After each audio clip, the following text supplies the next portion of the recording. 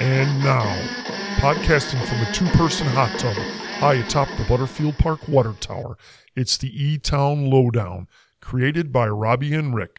And now, your handsome hosts, PK, Rick, and their highly paid intern, Malord. Welcome to another special edition of the E-Town Lowdown, COVID-19 pandemic.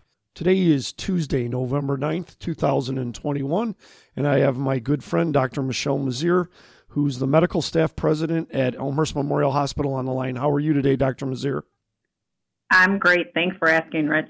And in addition to that, as I recall, didn't you serve and maybe still do as the co-chair of the COVID team at Edward Elmhurst Health?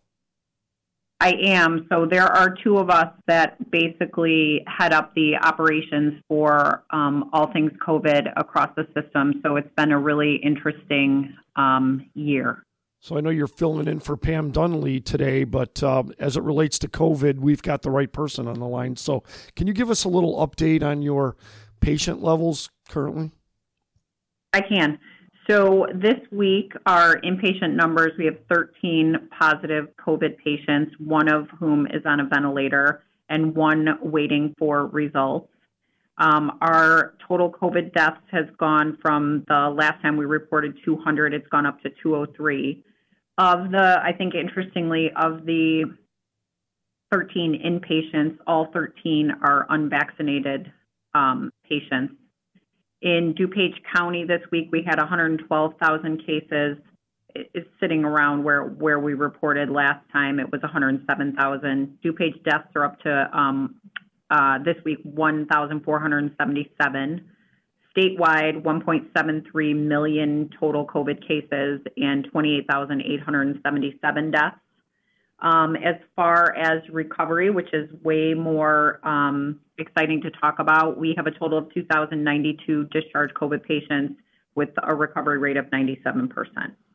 So it seems like most of the last year and a half plus, there's been a trend in COVID inpatients, either increasing, decreasing, but it seems like the last couple of months it's been bouncing back and forth between 5 and 15. Does that seem to be kind of the new norm for a while, or is there a trend in one direction or another? So, gosh, I wish we could say that there is a new norm. We have been bouncing back and forth recently in the lower end of the numbers, which is great for us. I think we've seen a shift of COVID positivity away from the inpatient setting more to the outpatient setting, which is good because it means that people are not as sick. And I think part of that is because the high risk population, the majority of them have been vaccinated, and the whole purpose of the vaccine is to avoid, serious illness or hospitalization. So, of course we have concern because the weather is turning and we're going to move from outdoors to indoors and the holidays are coming up. So that always kind of puts us on guard and makes us a little bit nervous about really people still need to be mindful of their masking and their social distancing and the things that have proven to be successful while we continue to vaccinate the rest of the population that's not vaccinated yet. I've read about some new antiviral treatments that are in the works, and I'm not sure they're approved yet. In particular, I've read about Pfizer and Merck's products. Do you know anything about those and when they might receive approval? So I will tell you, I have learned so much about processes that I had no idea how they worked. And one of them is the FDA approval process, which is, in my mind, pretty rigorous. I think they're doing their due diligence. I know that they have a meeting scheduled for the end of the month, and the plan is to review those antiviral medications at that time to potentially approve emergency use authorization, which is how everything COVID has kind of gone, emergency use authorization for the vaccines at first, for the monoclonal antibodies. And they're hopeful that they will be granted that EUA. And then what we will do is we have come together as a hospital system through COVID, and we put a clinical decisions team together. And so anytime there is some new treatment, new medication, new approach to an existing COVID problem, this team comes together. And I'll be honest with you, it's some of the smartest people I've ever sat in the room with put their minds together to decide how we should utilize the medication for our patient population. And so I anticipate that once that EUA gets approved, then we will come together and make some recommendations to the organization to make sure that we're using the medications to their full benefit. So if people don't have symptoms or very mild symptoms and realize they have COVID because of a test they've had, they might normally not think to call their doctor because they're feeling fine. Is there a reason that they maybe should alert their doctor? Yes, I think there are basically two reasons that they should alert their doctor. I still think that the general public is not aware that there actually is an outpatient therapy that is approved. That's the monoclonal antibody therapy. And the goal of that therapy is to reduce hospitalization and ultimately death from COVID. And so there is a subset of the population that is deemed high risk who would qualify for that treatment. And we have shown a lot of success with the people who have actually received that infusion. It's easy. It's a 15-minute infusion followed by a 1-hour waiting period. But that potential infusion could save down the road a hospitalization or really critical illness or death from COVID. So I think it's important because your doctor will be familiar with those criteria that would qualify you for monoclonal antibody therapy and could get that treatment ordered and scheduled at one of our outpatient facilities. And the other reason I think it's important is because I think that people who have COVID and they generally feel well still need to be really mindful of their quarantine guidance because they may live or be in contact with people who are really at high risk. So I think that's the other reason that it's really important to touch base with your doctor so that you are getting the appropriate quarantine guidance. In general, we know that a lot of people are testing at these facilities that are not affiliated with a doctor's office or a healthcare system. And I think it's so important for the primary care providers to be aware of what their patients are going through so that it is in their medical chart and they have a complete picture of what's going on in their patients' lives. Makes a lot of sense. As it relates to children now that may or may not be eligible for vaccines, can you tell us about the new approvals? And I think they're under emergency authorization, just as a lot of the other things we talked about earlier. But what age children are eligible and what vaccines are available? I actually think this is the most exciting thing we're doing right now is vaccinating children in the age group of 5 to 11. So the Pfizer vaccine has been granted EUA for children in the age group 5 to 11. It's still 2 injections, 3 weeks apart. The dosage is lower for this age group. And we started last week. Thursday was our first day of actually vaccinated. We've done about 1,500 pediatric vaccines in that time frame. And it has just really been great for the community. I worked there one day last week and it's fun to watch. Neighbors are bringing their kids in together. Classmates are bringing their kids in together. So it's really been, it's been successful. And I think is the next task that we have to kind of halt this whole COVID thing from going forward is to get this age group vaccinated. Does it appear that the children in the 5 to 11 group experience the same types of side effects as adults? I'll tell you, I have not heard any stories yet. Now, again, we've been doing it for less than a week of anyone experiencing any severe side effects. And for my friends and family that I have sent to our location, they've had, a little bit of a sore arm and nothing really more than that. There might be some fatigue, some chills, low-grade fever, nausea, that kind of thing. But I have not heard personally of anything more severe than that.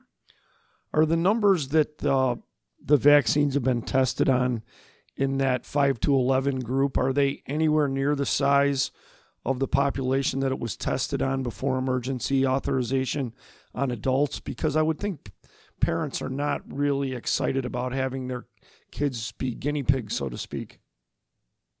Yeah, I think in general that's the problem with getting approval for pediatric medications is that, parents, their job in life is to provide safety for their children. And so they get nervous putting kids in studies and things like that. So yes, the numbers are lower, but having said that, the study that the FDA reviewed had 4,600 children in it in the age group of 5 to 11. And what they showed is that the vaccine was 91% effective in preventing COVID in that age group.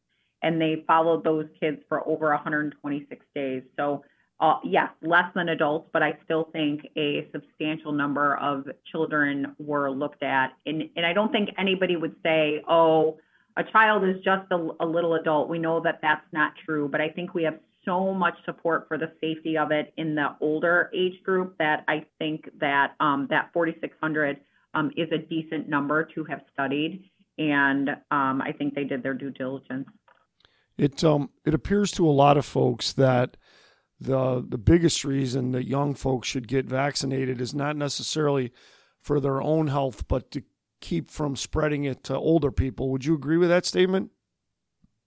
I would agree with that. I think that when we are talking about getting vaccinated, I think we have to look at our immediate contacts. And, I'm glad to kind of use my own family as an example. My husband and I were able to get vaccinated ahead of our children, obviously. And we really did not change our behavior because we were vaccinated until we had the comfort of all of our kids being vaccinated. So I think it's important understanding what are the individual risk factors within your household, within the school that your kids attend, within your workplace. I think that we have to be mindful that although we may live in a situation where there's no risk, the people that we come in contact with could be the high-risk person that you actually don't know is the high-risk person. And by you getting vaccinated, you're actually protecting them as well.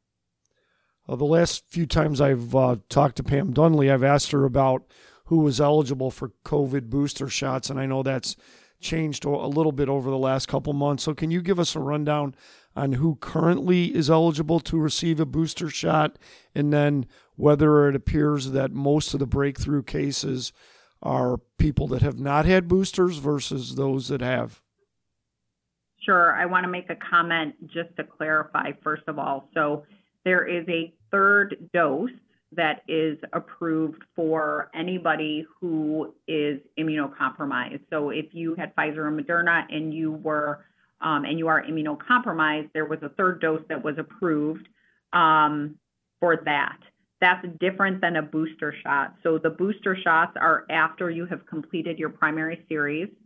And for individuals 18 to 49 with underlying medical conditions or occupational exposure risk. So, example, your healthcare workers. Those qualify for booster. 65 years of age and older.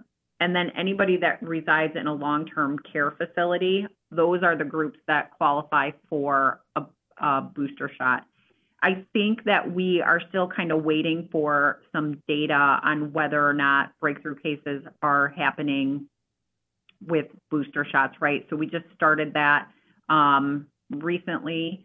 And so you would wait after your booster for the 2 weeks to be considered fully immunized. And now I think we'll start to see whether or not we're seeing breakthrough cases in those booster shots. Do you know if the booster dose is less than a third dose? The booster doses are the same. Okay.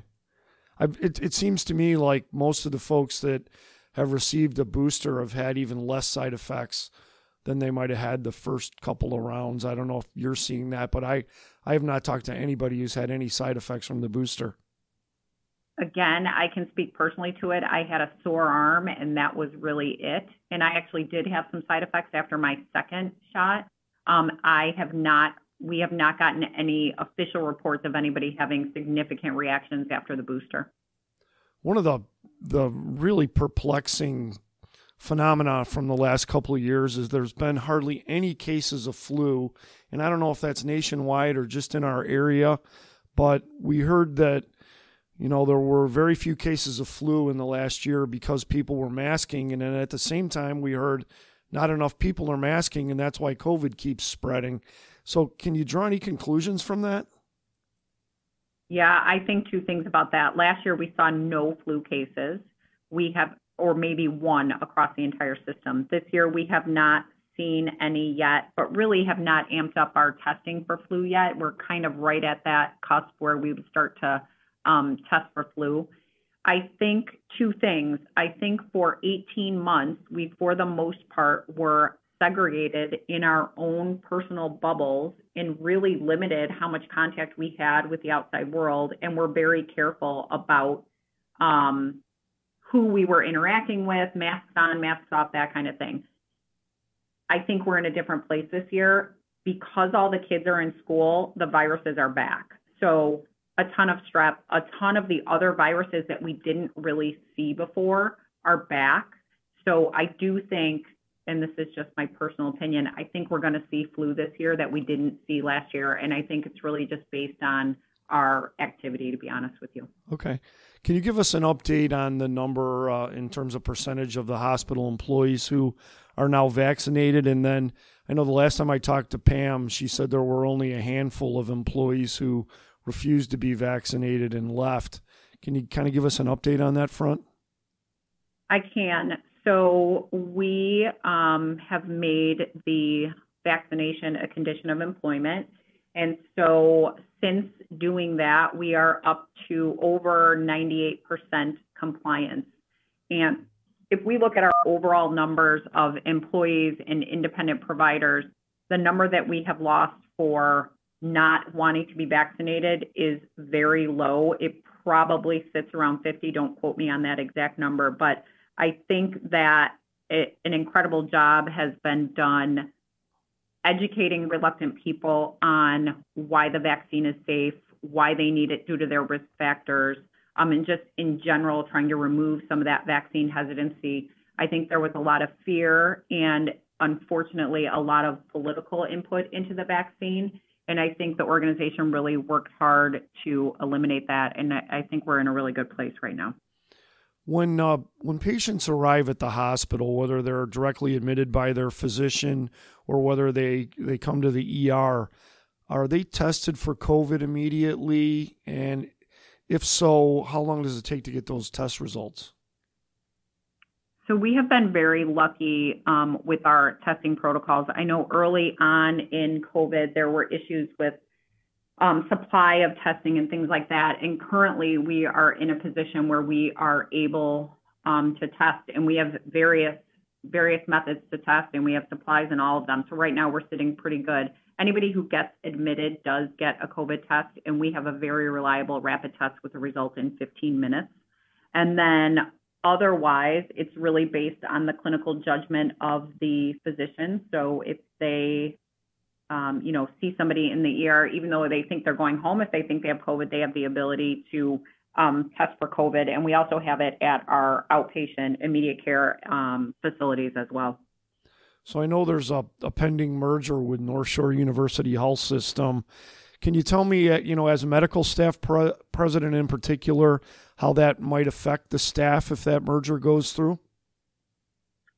Yeah, I can tell you. So I have been involved in an initial meeting with some of the administrators and physicians from the North Shore group, and I was very impressed. The meetings, the people that I met, it was really an attitude of what can we learn from each other? How can we help each other? How can we better what we're doing because maybe Elmhurst does something better than one of their facilities, or maybe they do something better there that we can learn from. So I will say that personally, I have been very encouraged by all of the things that I have been involved in and the reports that are coming from administration. They've been very transparent with us.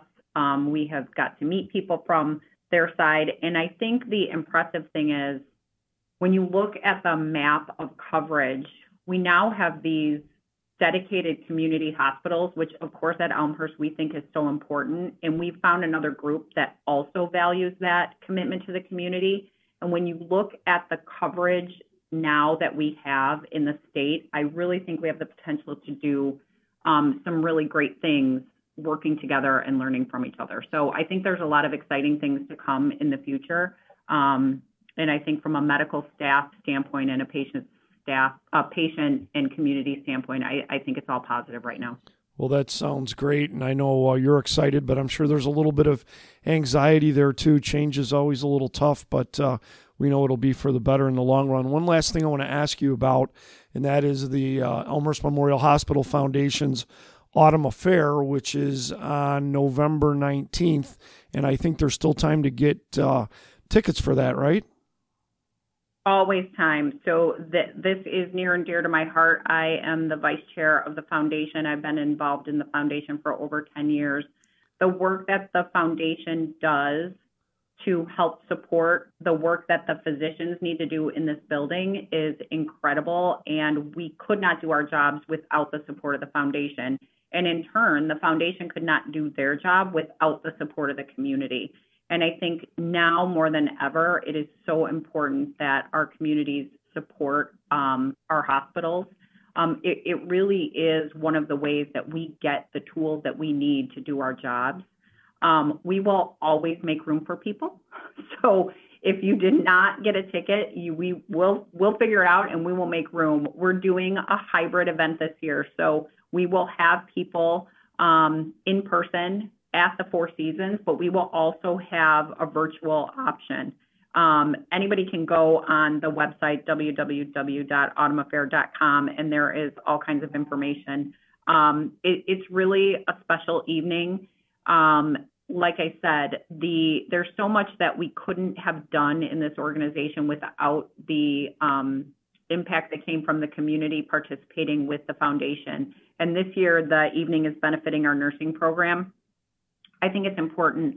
I grew up with a mom as a nurse, so I have the most respect for the nursing profession. And I think that to give them this support right now at this time is critical, because the work that everybody in healthcare has done over the last 18 months has been incredible, but particularly I think it's time to recognize our nurses. So I think that it is an excellent opportunity for the community to be involved in what goes on here.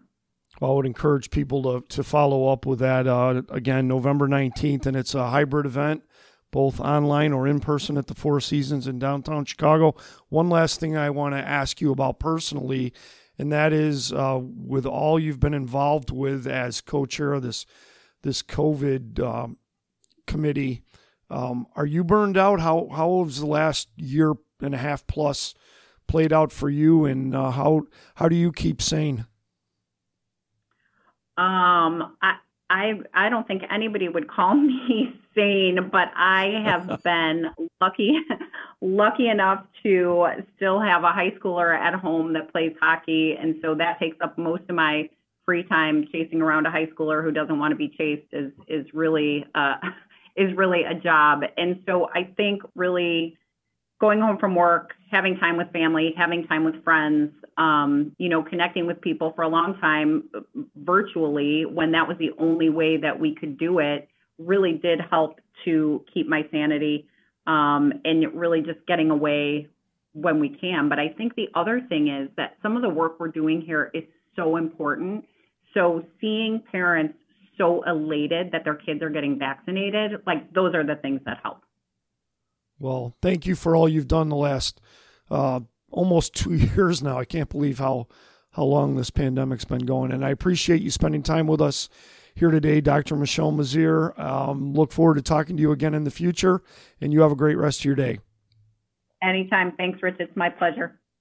The E-Town Lowdown, brought to you by the wonderful folks at the Elmhurst Armpit Orchestra, featuring the biggest bass drum in the world at 9 feet in diameter. Yes, you heard that right, 9 feet in diameter. This has been a special presentation of the E-Town Lowdown.